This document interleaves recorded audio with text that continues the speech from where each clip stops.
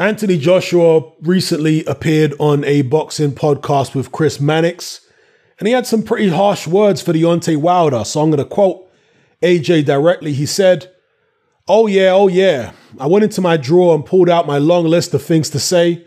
I've got a lot of things to say about Wilder, but you don't knock a man when he's down also. And that was at the top of the list. I have to stand by those principles. But for sure, I think me and Wilder, as I say, are cut from a different cloth. He's what we call, it begins with a B and ends with an H. I'm not like that. I'm more of a man. I don't really get on the internet talking crap. The only times you've seen me talking recklessly is against Dylan White and Jarrell Miller. Other than that, I'm an ambassador of the sport.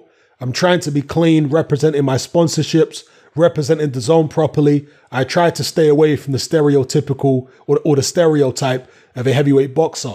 It's difficult, but I have it in me to fire up and talk recklessly when needed, unquote. All right. Now, as far as what he says about Deontay Wilder, he says, I'm more of a man than Wilder. He didn't really explain what he meant by that, but I guess it all depends on how you define a man. AJ is somebody who, I mean, he says he doesn't like to kick a man when he's down. Is that how AJ really is? Or is that just for the cameras? Is that just his corporate image? I mean, he talked about how he's trying to be a role model and represent the zone and represent his sponsors and all this kind of stuff. So he's thinking about his image in their eyes and what they want, you know? So privately, is AJ the kind of guy who would laugh when Deontay Wilder got beat and would kick him when he's down? Obviously, Deontay Wilder kicked AJ when he was down, so I'm not making any judgments. At the end of the day, these guys are rivals and competitors. And if a guy kicked you when you were down, then you're damn sure probably going to kick him when he's down. But maybe AJ is a bit more philosophical. Maybe he, is a little bit deep and believes in rising above certain types of behavior rather than stooping down to that level, because in order to conquer something, you have to rise above it.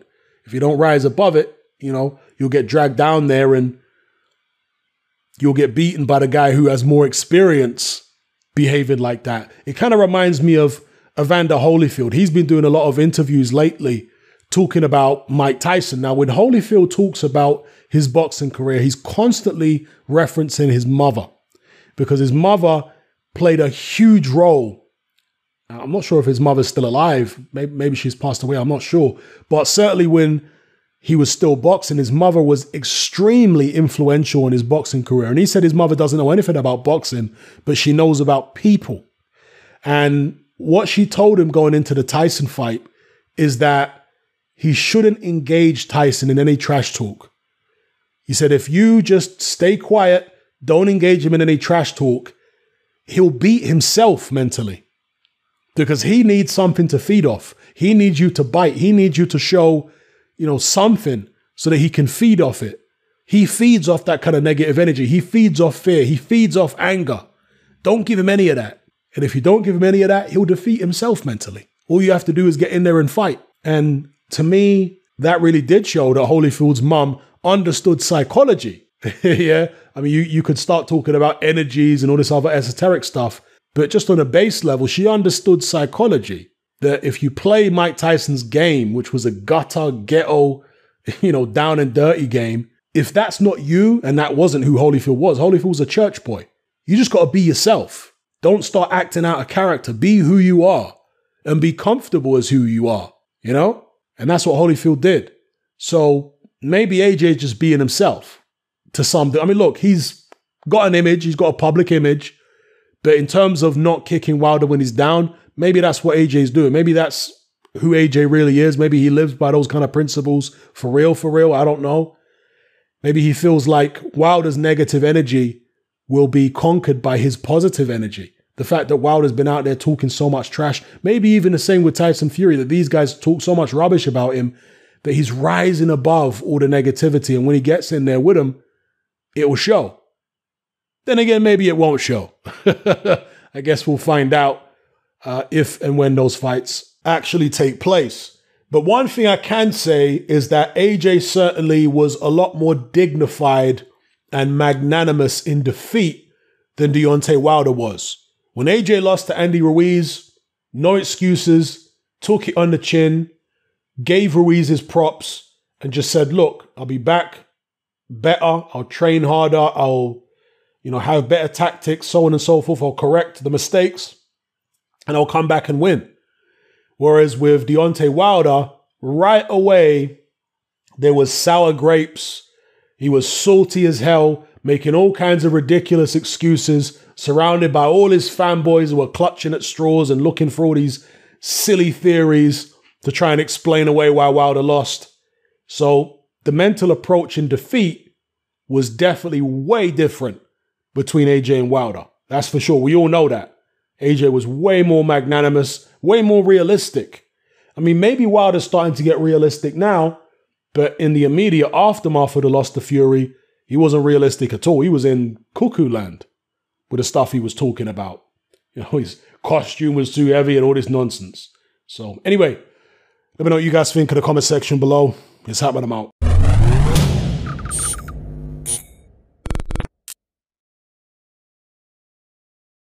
Anthony Joshua did an interview with Sky Sports yesterday. He said that he believes that Tyson Fury has to fight him in order to prove himself to be the #1 in the division. Do you believe that, or do you believe that Tyson Fury is currently the #1? I believe that is 100% correct. And it works vice versa. And Anthony Joshua needs to beat Fury to prove he's #1 also. So he's right, yes, dead right. But it works both ways. They both have to beat each other to prove who's #1. Because at the moment, it's down to opinion. They both have, Fury has the WBC and Ring Magazine belt, and Anthony Joshua has the WBA, WBO, and IBF titles and IBO titles. So yeah, they both got all of the belts.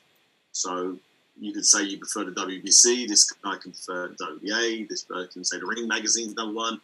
But it's all opinions. Fight each other. Then we find out officially who's #1. And Anthony Joshua's 100% correct. Fury needs to beat him to prove he's universally, undisputedly #1. And so does Anthony.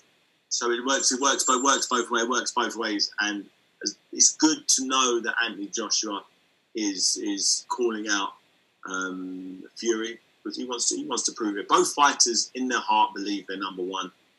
And they're willing to do it. And that's a good place of boxing to be. And I think in 2021, we're going to see that fight happen. The biggest fight, probably the biggest ever heavyweight showdown ever, is going to go down. And what a great way to round off the heavyweight division. To finally have has there ever been a champion that had all the belts at one time? I don't think there's ever been a heavyweight champion. Not in the 4-belt era. 4-belt era, and yeah. No, as far as I'm aware, I remember Lennox didn't have the WBO, right? Yeah. WBO, he never had the WBO, and Tyson did it. This is the first time that all of the belts put together, and that's it. That's the end of the story. That's it. We got #1, and then that's it. Then we have an undisputed lineal #1 champion, no questions asked. It'd be a good place to be.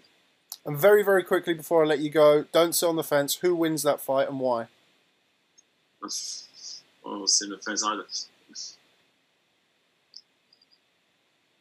I think the only person who has the artillery, the skill set, the athleticism, the clean living, the know-how, the experience to have a chance to beat Fury is Anthony Joshua. I think he's the only person right now, realistically, where if you're a betting man, he's the only bet. If you're going to bet on any other human being on the planet to beat Fury, most people would say, okay, if anyone's got a chance, I'll put it on Anthony Joshua. So he's the only guy who has the tools to do it. I think if he lands his shots on Fury, the way Fury's been put down before, his chin looked good last time out.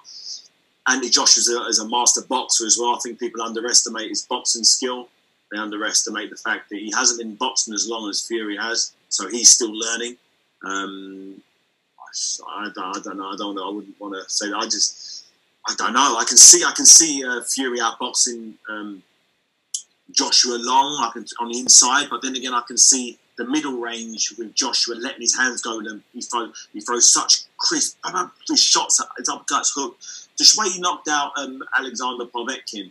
You know, the fight was a bit uncomfortable for him for a couple of rounds, but when he put his shots together, it's over. You know, as soon as he starts tagging people, he's got a hell of a lot of explosivity in his body. He's big and strong and robust. I think the fight he lost, his only defeat against Andy Ruiz Jr., didn't flatter him in any way. It wasn't like he lost on a split decision. It was like a horrible loss. It was a horrible loss, and I think a lot of people look at that and think, he lost to him. So that boxing doesn't work like that. You know, I lost to Carl Thompson when I was in my 11th fight, but then three years later, I'm the undisputed number one. Doesn't matter, you know. As long as you learn from that, you can come back. Many fighters lost. Bernard Hopkins lost his first fight. Johnny Nelson lost his early fight. Doesn't matter. As long as you improve, and by the time you get in the ring with the other guy, you can you'd have finished article. That's all that matters. To answer your question, I don't know. I can't. I'd love to. I'd love to know. I just don't know. I don't know. But that's why they have to fight, because I don't know. I genuinely don't know. But I have to see it. I've got to be ringside for that one. Okay. All right, David. Well, that was a long way not to answer. I was going to say it was a very long way of sitting on the fence. That was a 6-minute non-answer to your question. I'm used to it by now. Those acting lessons are obviously paying off. There you go. All right, David. Well, thanks very much for your time, as always. I really enjoyed your documentary. I'm not just saying it. But yeah, I look forward to catching up with you, hopefully, when the lockdown is over. Yes, ladies and gentlemen, the Haymaker, David Haye. Captain Haymaker. Man. Captain Haymaker. Cheers, David. All the best, mate. Take care. Bye-bye.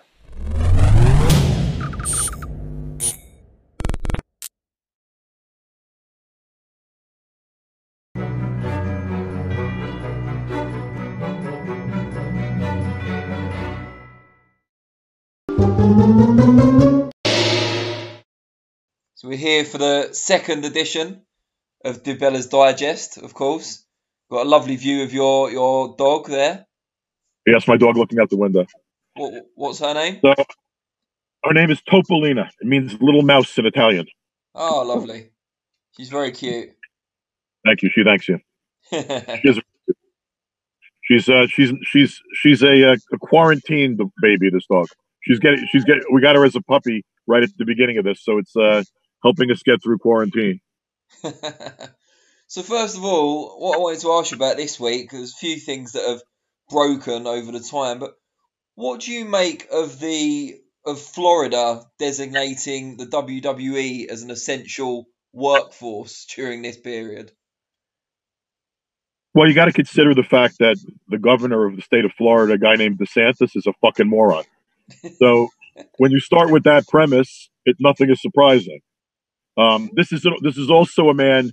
It took him 6 or 7 weeks of nightly newscasts repeating the same information to come to the conclusion that they were silent carriers of COVID-19.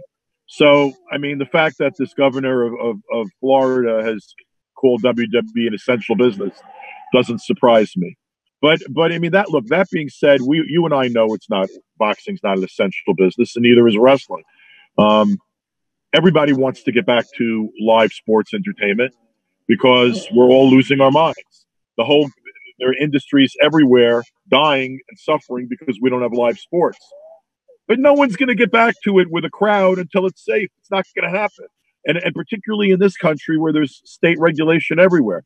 Could Aram, if WWE continues in Florida and Aram gets the okay to use the same facility as the WWE, can he start boxing? Yeah, I guess he could. That raises a lot of issues for ESPN. And it also raises issues. What happens I guess we're going to start up again. I said this on the last, stop it though. I said this on the last one of our little video chats. We're going to start up again with no crowds. There's no question that's how boxing's going to come back. Boxing's going to come back. The first events we're going to see are going to be in rooms where there's no audience. There are some states here, and there are some places in the United States here. The state of Minnesota, is one. There are other states that have virtually no cases of COVID-19, but you still have issues of traveling fighters from elsewhere. You're going to travel a fighter from New York. You're going to travel a fighter from Detroit. You got to test everybody. You know, we don't, at this moment in time, they don't even know whether you're still shedding the virus after you've had it. They don't know. We don't have right now an antibody test that's available to people to take a test for to see if they have the antibody. So we're a ways away from restarting. Can I see boxing occurring in certain circumstances in front of empty crowds, empty rooms in July or August? Yes. Do I think we're going to have boxing in our usual way where we're elbow to elbow screaming and singing Sweet Caroline in a fucking arena? No, we're not having that for the foreseeable future, and we got to face that reality. Now, shortly after we spoke last week, we talked last week about Dana White's apparently bloody-minded determination to schedule an event this month. Shortly after we spoke, he finally admitted defeat and faced the reality, it seemed, at least for a short period. But now he seems to be determined to go again in May. So he doesn't seem to have learned his lesson. He will be the first combat sports. UFC will be the first combat sports entity to return, and I believe they will return in May. I mean, we discussed last week the reasons and advantages he has: self-contained, their own doctors, their own officials. You know, he has his own self-contained sterile arena on his campus in Nevada. You know, now I imagine he's going to have some issues with the state of Nevada, but you know, UFC is important to Nevada, and Nevada is important to UFC, and they'll probably figure out a way to allow something to happen. So I tend to think that they will be the first entity to do this. But as we talked about last week, boxing has its own set of issues that are different and greater than UFC does. And by the way, when he comes back, he's not going to come back without detractors. And here's the other thing: what happens when the first athlete or the first official or the first person in the room when you're taping, you know, winds up positive? I mean, I don't know. Another big story from this week is Floyd Mayweather Jr.'s stated desire to become an elite trainer. What did you make of that? If he wants to be an elite trainer, there's no question in my mind he can be. I mean, Floyd's boxing IQ, whatever you think of Floyd Mayweather, he's a boxing genius. And I could tell you, knowing him for as long as I have, which is since he's a kid, and having spent a lot of time sitting around him at prize fights over the last 20 years plus, you know, or so, I have no doubt that he has what it takes to be a great trainer. It's a matter of whether he wants to do it. Is he going to have that dedication? Is he going to want to be in the gym that often? Is he going to want to be that dedicated to another person's career? If he wants to, I have no doubt that he can. Something else I wanted to ask you about is something that came up on social media recently, certainly here in the UK, and something I vlogged about earlier this week, is boxers doing good deeds but publicising them on social media, and whether that in any way kind of mitigates the respect they should get for doing the good deed in the first place. It's not just boxers; it's everybody. Yeah, look, my attitude is this: like, I'd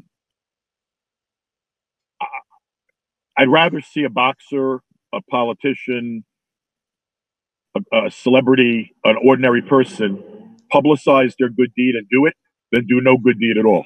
Yeah. So I'm not going to discourage somebody from doing a good deed because they're publicizing it. Not my style, you know. And it's funny because every time I try to use social media to relay some kind of positive message, there's usually some troll writing, "Oh, you're an affluent guy. What the fuck are you doing?" Well, I'm doing a lot of things, but I'm not telling you. But people that know me know I do a lot of things, and people who've known me for the last 30 years since I've been in a position to help people know that I tend to take those opportunities, and it's not my thing to publicize them. I don't think I'm not going to criticize somebody who's doing good for publicizing it, but I also want to go a little bit to the other extreme. If you're sitting there and you're telling everybody that you're a 100 millionaire and you have billions and you're worth more money than God, and you make some little token gesture that my next door neighbor, who's not affluent like you are, would make quietly, then don't expect me to stand and cheer. But, you know, for example, if the Jack from Twitter is going to give $1 billion and 30% of his net worth, you know, to help victims of COVID-19, then I salute that guy, because that's a tremendous act of philanthropy. And I hope that a bunch of other billionaires follow suit. I'm not going to be so critical, because like I said, I'd rather see people do the good things, even if they're going to take credit for it, than not do them. Let's talk a little bit about Terence Crawford.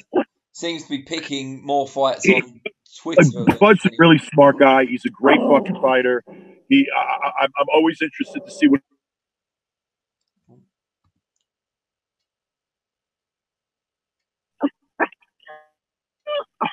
You know, but he should shut his mouth. You know, I'm sensitive when people say to somebody, "Stay in your lane," because we're all entitled to be rounded people and have opinions and have thoughts and express them. It's a free, like, hopefully this is a free country. Hopefully, I'm starting to question a little bit, but hopefully it's a free country. But when you're sitting there and you're pining in the face of science and data, and you're just ignoring science and data and stream of consciousness, throwing out potentially dangerous and damaging thoughts, it troubles me. And you know, Bud's not Dr. Fauci. So, I mean, it doesn't shock me that on a podcast, he would spew some stuff that I wouldn't agree with and wouldn't want to hear. I would wish that rather than go after clickbait, news entities out there would be careful about what celebrity or celebrity athlete nonsense they're putting out there that might affect impressionable people and create potentially behaviors that could be dangerous. So, you know, for me, like, I'm not like, again, like, Bud's entitled to his opinion. I've always respected the guy, but I didn't like that stream of consciousness. I don't agree with it. And I really didn't like the attention it was getting from boxing press, because particularly the boxing press that weren't going out there with an opinion, that was simply reporting Bud's comments. Because for a young fighter or a young athlete or a young person in Nebraska, where Bud is a superstar completely, in Nebraska he's an influencer. You know, he's an influencer in boxing. I don't want to see people be influenced to stupid fucking behavior, even if it's from a great athlete. From a boxing perspective, how much is his legacy harmed or going to be harmed by the fact he doesn't seem able to fight any of the fighters from the PBC? You know, I don't know. I mean, legacy, you know, he's a great.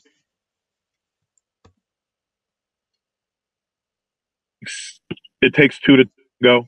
So it's not just Top Rank and Bud that have to be willing to make a deal. It's PBC and Heyman, and those fighters. I mean, I think if the fighters come back from this pandemic, whenever it ends, and demand matchups, on one hand, I think that will greatly aid the effort to get the biggest fights. On the other hand, I think that all of these PBC, DAZN, ESPN, there's going to be business pressures in all of those areas, and loads of fighters are expecting to get activity. So there's going to be pressure that may cause more PBC versus PBC, DAZN versus DAZN, and ESPN versus ESPN matchups. But time will tell. You know, yes, it's going to harm him if he never fought the best welterweights of his time. It's going to harm him, but he's not the only one being harmed by that. Yeah, I mean, he's talked about fighting Keith Thurman this week. I know that was something on social media. He's often said that he wants the Spence fight eventually, but we're going to get Kell Brook next, it seems. Danny, I'm getting a little, I got to be honest, like, I'm getting a little edgy with all this time off. Like, my patience is not what it was. And you know me, I'm a little bit of a wild man in general, but my patience is less now than it may have been a month ago. That's a scary Why thing. are all fucking fighters calling each other out? Everybody's brave as fuck now. Everybody, I'll get in there for nothing. I'll fight you tomorrow. Let's fight in my mother's backyard. Where were these fucking guys 2 years ago or a year ago? I mean, like, like right now that no one's fighting, everybody's getting brave. Okay, I want to see this attitude continue when we're back in the ring. Yeah, no, I completely agree with you. Like COVID makes heroes of us all, it seems. But yeah, everybody right now is an armchair warrior, literally. So But generally, the kind of split between not just PBC and Top Rank ESPN, but the promotional entities in general, is that bad for the sport? That these big fights it's may bad happen? for.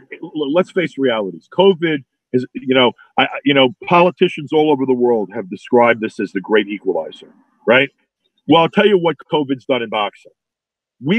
Crazy money was being spent on multiple platforms, frankly, without great results. Without great results. Fucking insane money was being spent. And overall, the quality of programming and fights has not been improving. It's not gotten better because crazy money was spent. What COVID's going to do is the bubble is now burst. It was going to burst anyway. But now with COVID-19, the bubble is burst. Where do we go from here? We're going to find out. The fans are going to have something to do with finding that out. When we come back into a global recession, when we return to a global recession, are we going to see people willing to pay in the United States $70 and $80 for a pay-per-view? I don't know. I have my doubts. Will DAZN have an easy time, reestablishing a subscriber base, which admittedly they knew they had to grow anyway? I don't know. But I can tell you that there's going to be a big adjustment. Fighters are going to make, particularly the star guys, you're not going to see $3 and $4 million paydays or $2 million paydays for fights that are pedestrian. Danny Garcia, and I don't see when we come back a Bud Crawford or a Danny Garcia making $3 million to fight Bozo the Clown. So I think that we are going to see wholesale changes to our industry. Some of them would have come anyway. But when I look at what went on in the last 5 years, billions of dollars were spent. More money was spent on boxing in the United States that's been spent in my career, in my 30 years in the sport. For what? For product, frankly, that overall was mediocre. For shitloads of money were burnt without really building a fan base. Do I think that the streaming money and the crazy money that we've seen the last 5 years really was a net positive to the sport of boxing? No, I think it was relatively neutral. There are a lot of people that made a lot of money. A lot of promoters Eddie made a lot of money. Golden Boy made a lot of money. Canelo made a lot of money.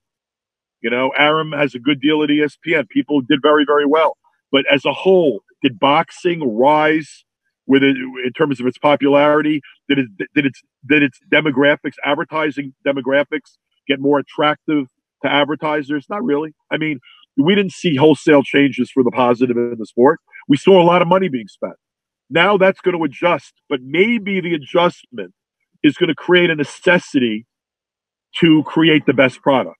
But time will tell, because we still, by definition, have different avenues, particularly when you look at boxing in the U.S. You have an ESPN avenue, a PBC avenue, and you still, when DAZN gets back up and running again, a DAZN avenue. Brilliant. Well, as always, it's been educational. This is probably the only thing that makes me hope the pandemic goes on forever, is that we get DiBella's Oh, no. Digest. This is not good enough reason, Danny. It's not good enough reason. But to take a little time out of a Wednesday to give to you guys and shoot the shit, I'm happy to do it. Brilliant. Well, we'll see you back then at the same time next week. Take care, my friend. Be well. And Bye-bye. you stay safe.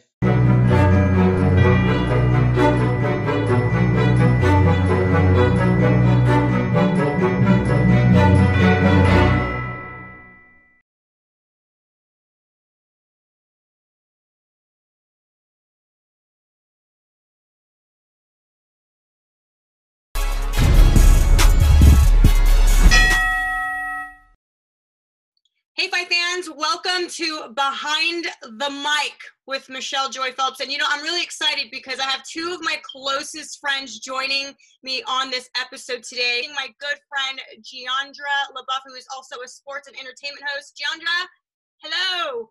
Hi, Michelle. I Hi, missed Jen. you. I haven't seen you since we were in Vegas for the Wilder Fury fight.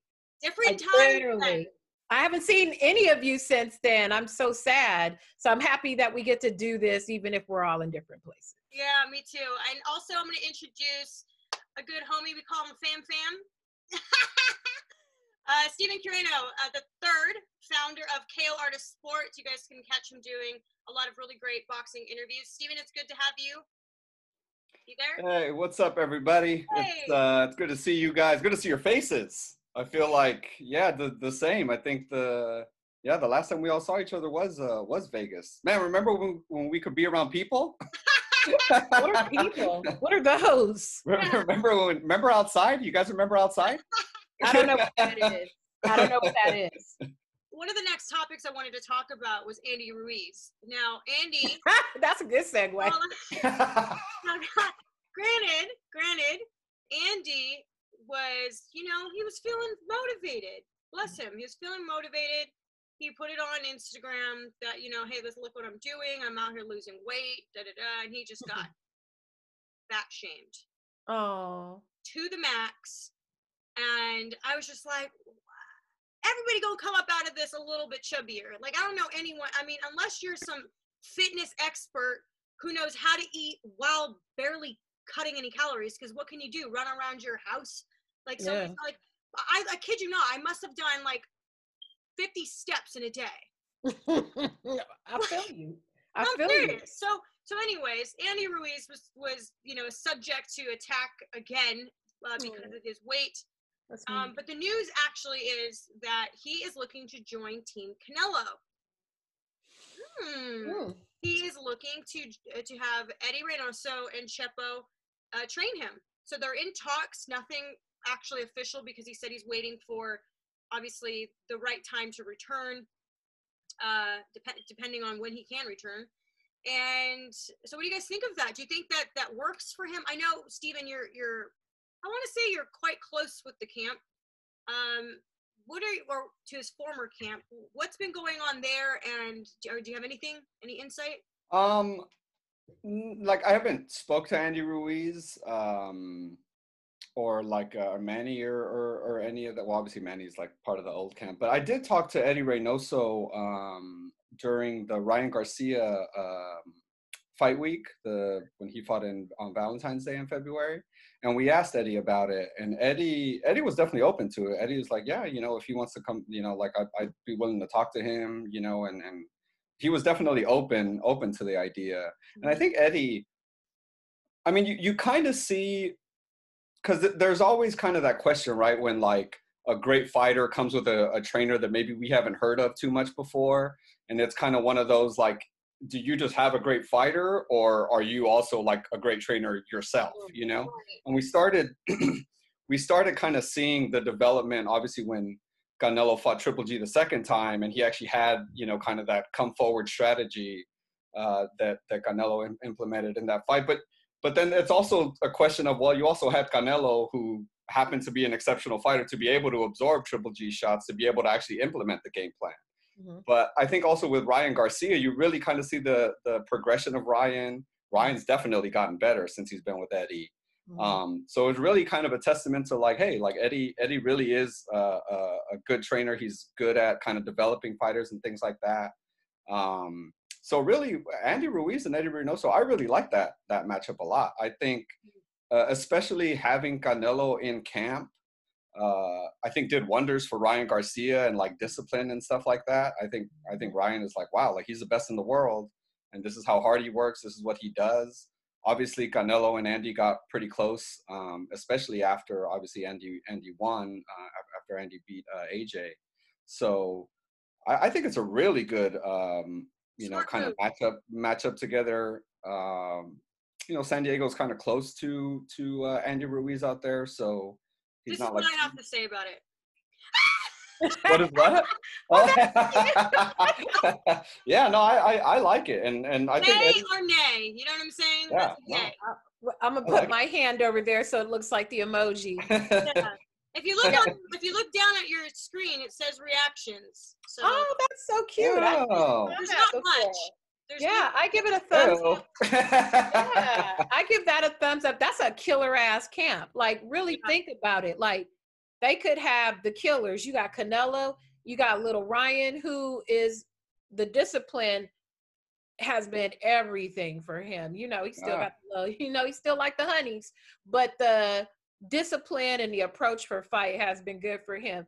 And that's probably what Andy needs, because that was what Manny was saying in the aftermath of the second fight. He was like, he didn't call me and come train. It's like a control thing. And I feel like the Reynosos down there are not going to play them games. They seem like the type, like, you don't want to come work out, fine. We will lock the door and you stay your ass out there.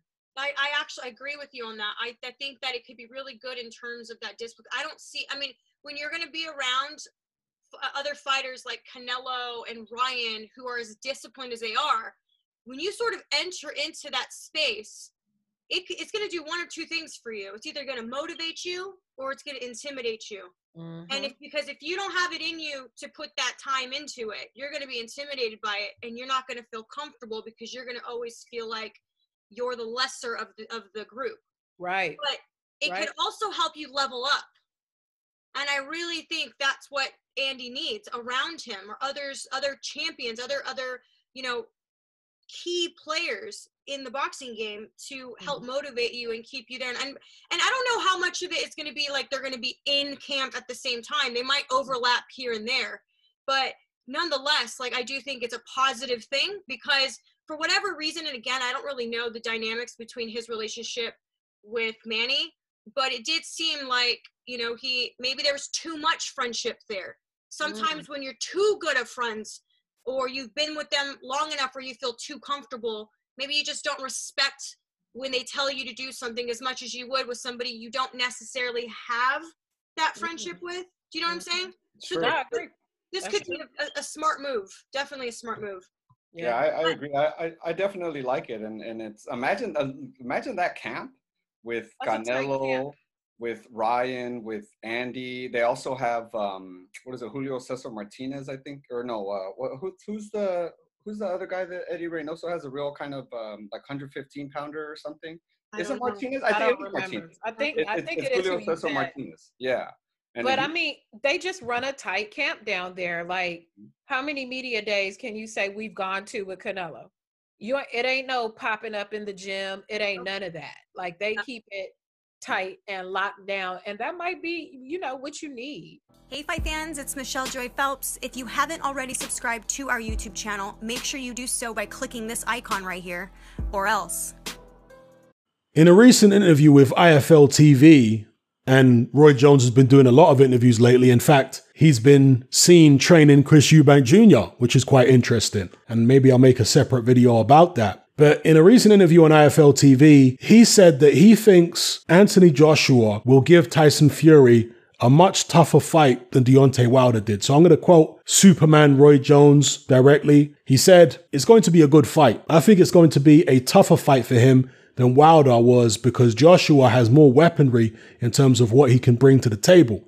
He's already brought a few plans to the table, so it will be tough," unquote. So yeah, I agree with Roy Jones Jr. AJ can do more things than Wilder. See, we veteran boxing fans will use terms like styles make fights until we're blue in the face. But the vast majority of boxing fans still don't get it. They still see boxing as this linear situation where if fighter A beats fighter B and fighter B beats fighter C, then fighter C can't come and beat fighter A.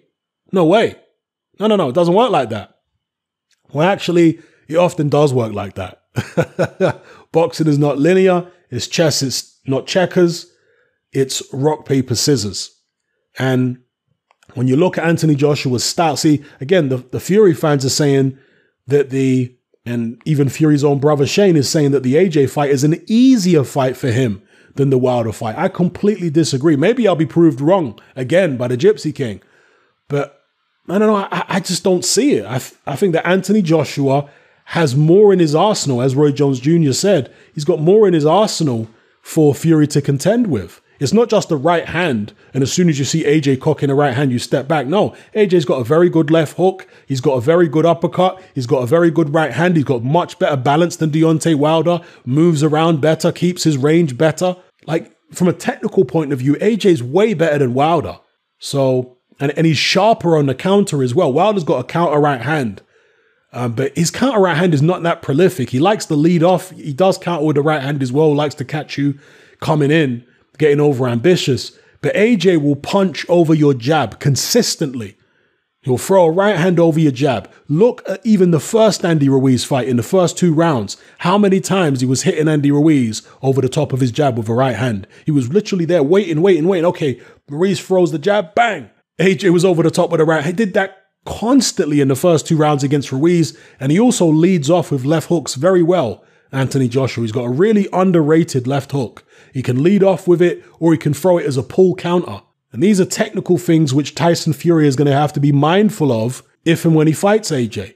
And I do think it's going to be a far more complicated puzzle for Tyson Fury to solve than the Deontay Wilder fight was. Now, Tyson Fury is very tenacious. We all know that. A fearless kind of guy. And that will obviously serve him well against Anthony Joshua, but sometimes fearlessness can work against you. Sometimes you actually need to have a bit more respect and a bit more caution than you thought going into the fight. So I suspect that'll be the case if Tyson Fury fights AJ. Tyson Fury will go in there thinking, yeah, I'm going to manhandle this blown up bodybuilder, this guy with no chin and no heart who gets knocked around by little fat men. He's going to have all the people in his team gassing him up, telling him it's easy. And personally, I think that's going to backfire on Fury to some degree. It doesn't mean it will backfire enough for AJ to win the fight, necessarily. But I do think it's going to turn out to be a much tougher fight for Fury than the Wilder fight was. And it will be much tougher than anybody in Fury's camp realizes. I think the only person who would have been realistic, at least publicly, maybe it's the Fury team playing mind games. Some people have suggested that, that they secretly, privately think that AJ is a real tough fight, but they don't want to let the public, in on that. But the only person who I think would have been sensible and realized that the AJ fight is actually genuinely tough is Peter Fury. Because Peter Fury never really got caught up in all the propaganda. He never really got caught up in all the prideful stuff where if you don't pick Tyson Fury to win, we hate you. And all. He never got caught up in that. Peter Fury was a much more sensible head, a much more cool head. But obviously he's no longer part of Tyson Fury's career. So yeah, the other guys in there, John Fury, and John Fury obviously needs a lot of credit for the tactics of, Tyson Fury pushing Deontay Wilder back in the rematch. So John Fury clearly knows his stuff, but everybody makes mistakes. You could be the best trainer in the world. You're still going to make mistakes. You're still going to get it tactically wrong sometimes. You're still going to underestimate somebody. Happens to there's no trainer out there and there's no fighter out there who has never underestimated somebody. Anyway, let me know what you guys think in the comment section below. Just my musings on what Roy Jones Jr. said about AJ giving Fury more trouble than Wilder did. Let me know what you think, people. It's happening. I'm out.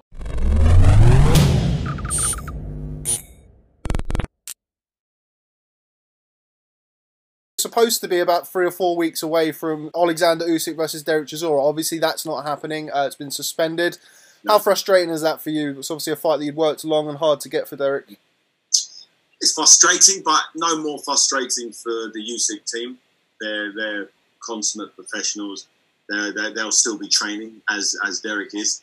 There's obviously limited training you can do in these times, but you got to do what you got to do. And it's an unfortunate hiccup, but it's just the way the cookie crumbles. You got to play the best hand you can with the cards you've been dealt. Excuse the pun. And Derek's in a good place. I did worry when I felt possibly this fight could get pulled. A month or so ago, but here we are. The fight's postponed. We don't have any date yet. The British Boxing Board of Control won't sanction any boxing matches in the UK, understandably. But when the fight does happen, I think the longer it takes for the fight to happen, the more conditioned, the more time Derek has to prepare. And he's fighting someone who skill-wise is probably the best big man in the world. You know, he's in most people's pound-for-pound top 5. You know, he's a heavyweight now. He's had one fight at heavyweight. I don't believe he set the world on fire with that fight against Witherspoon. But he got the victory, got stoppage victory. Derek Chisora's a whole different game than Witherspoon was. So Witherspoon turned up on short notice and wasn't blasted out of there. Derek Chisora is going to come in like a man possessed.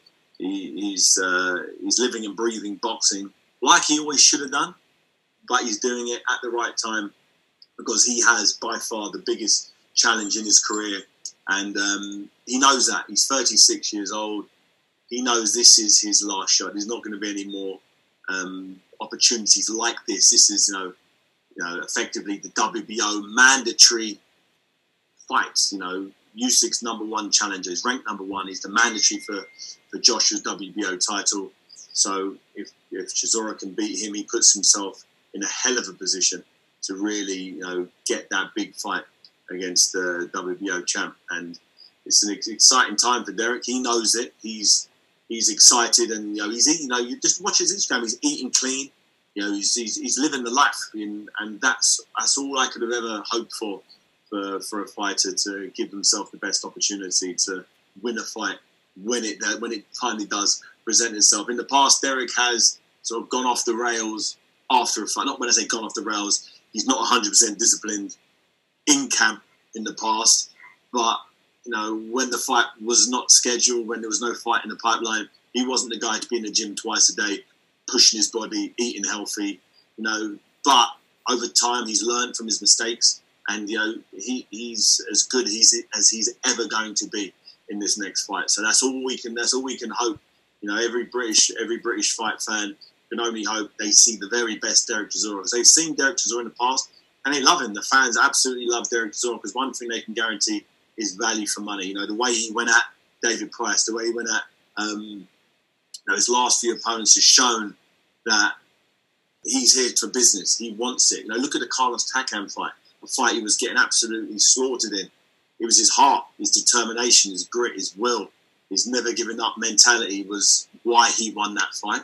And the fans truly respect that and understand it, and understand that he's going to give them 100%. That's why whenever he fights, you got a packed out crowd.